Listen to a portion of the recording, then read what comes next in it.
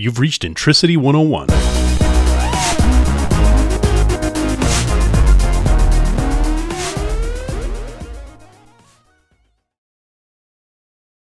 Rich Arcadia, just out of curiosity, of what you've seen in costs and the many, Snowflake deployments you've done, is there one that has the greatest amount of impact that you've seen? And that's probably how long is a piece of string question, but like, is there a pattern where you see, a lot of expense going to one thing or another?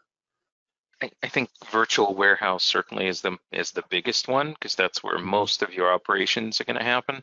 Mm-hmm. We have some folks that experiment with Snowpipe, but ultimately end up doing that somewhere in process. Mm-hmm.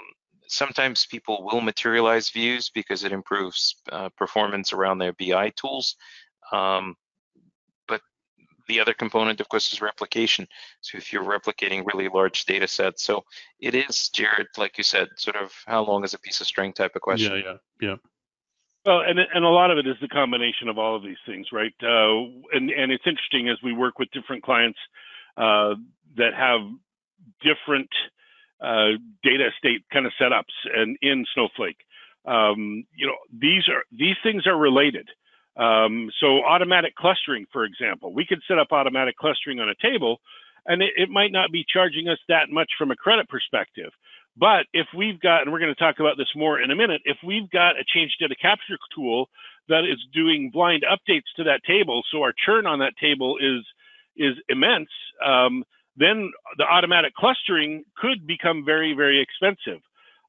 If we've got tables that are becoming fragmented because of the way that we're loading those, then our queries might be running much longer than they need to, because they're going to be opening up all of the micro partitions for a table instead of being able to selectively open a couple of micro partitions. So those queries are going to run longer, which means that virtual warehouse is going to be running longer. So all of these are related, and it's important to learn and understand how they're related if you want to use any of these tools in your Snowflake data cloud or the data estate. So Gotcha. Hey folks, thanks for checking out this cut from our broadcast. To see the full show, click on the link in the video description. Also, check out our Learning Center, which has white papers, events, live streams, and short explainer videos on a wide range of data management topics.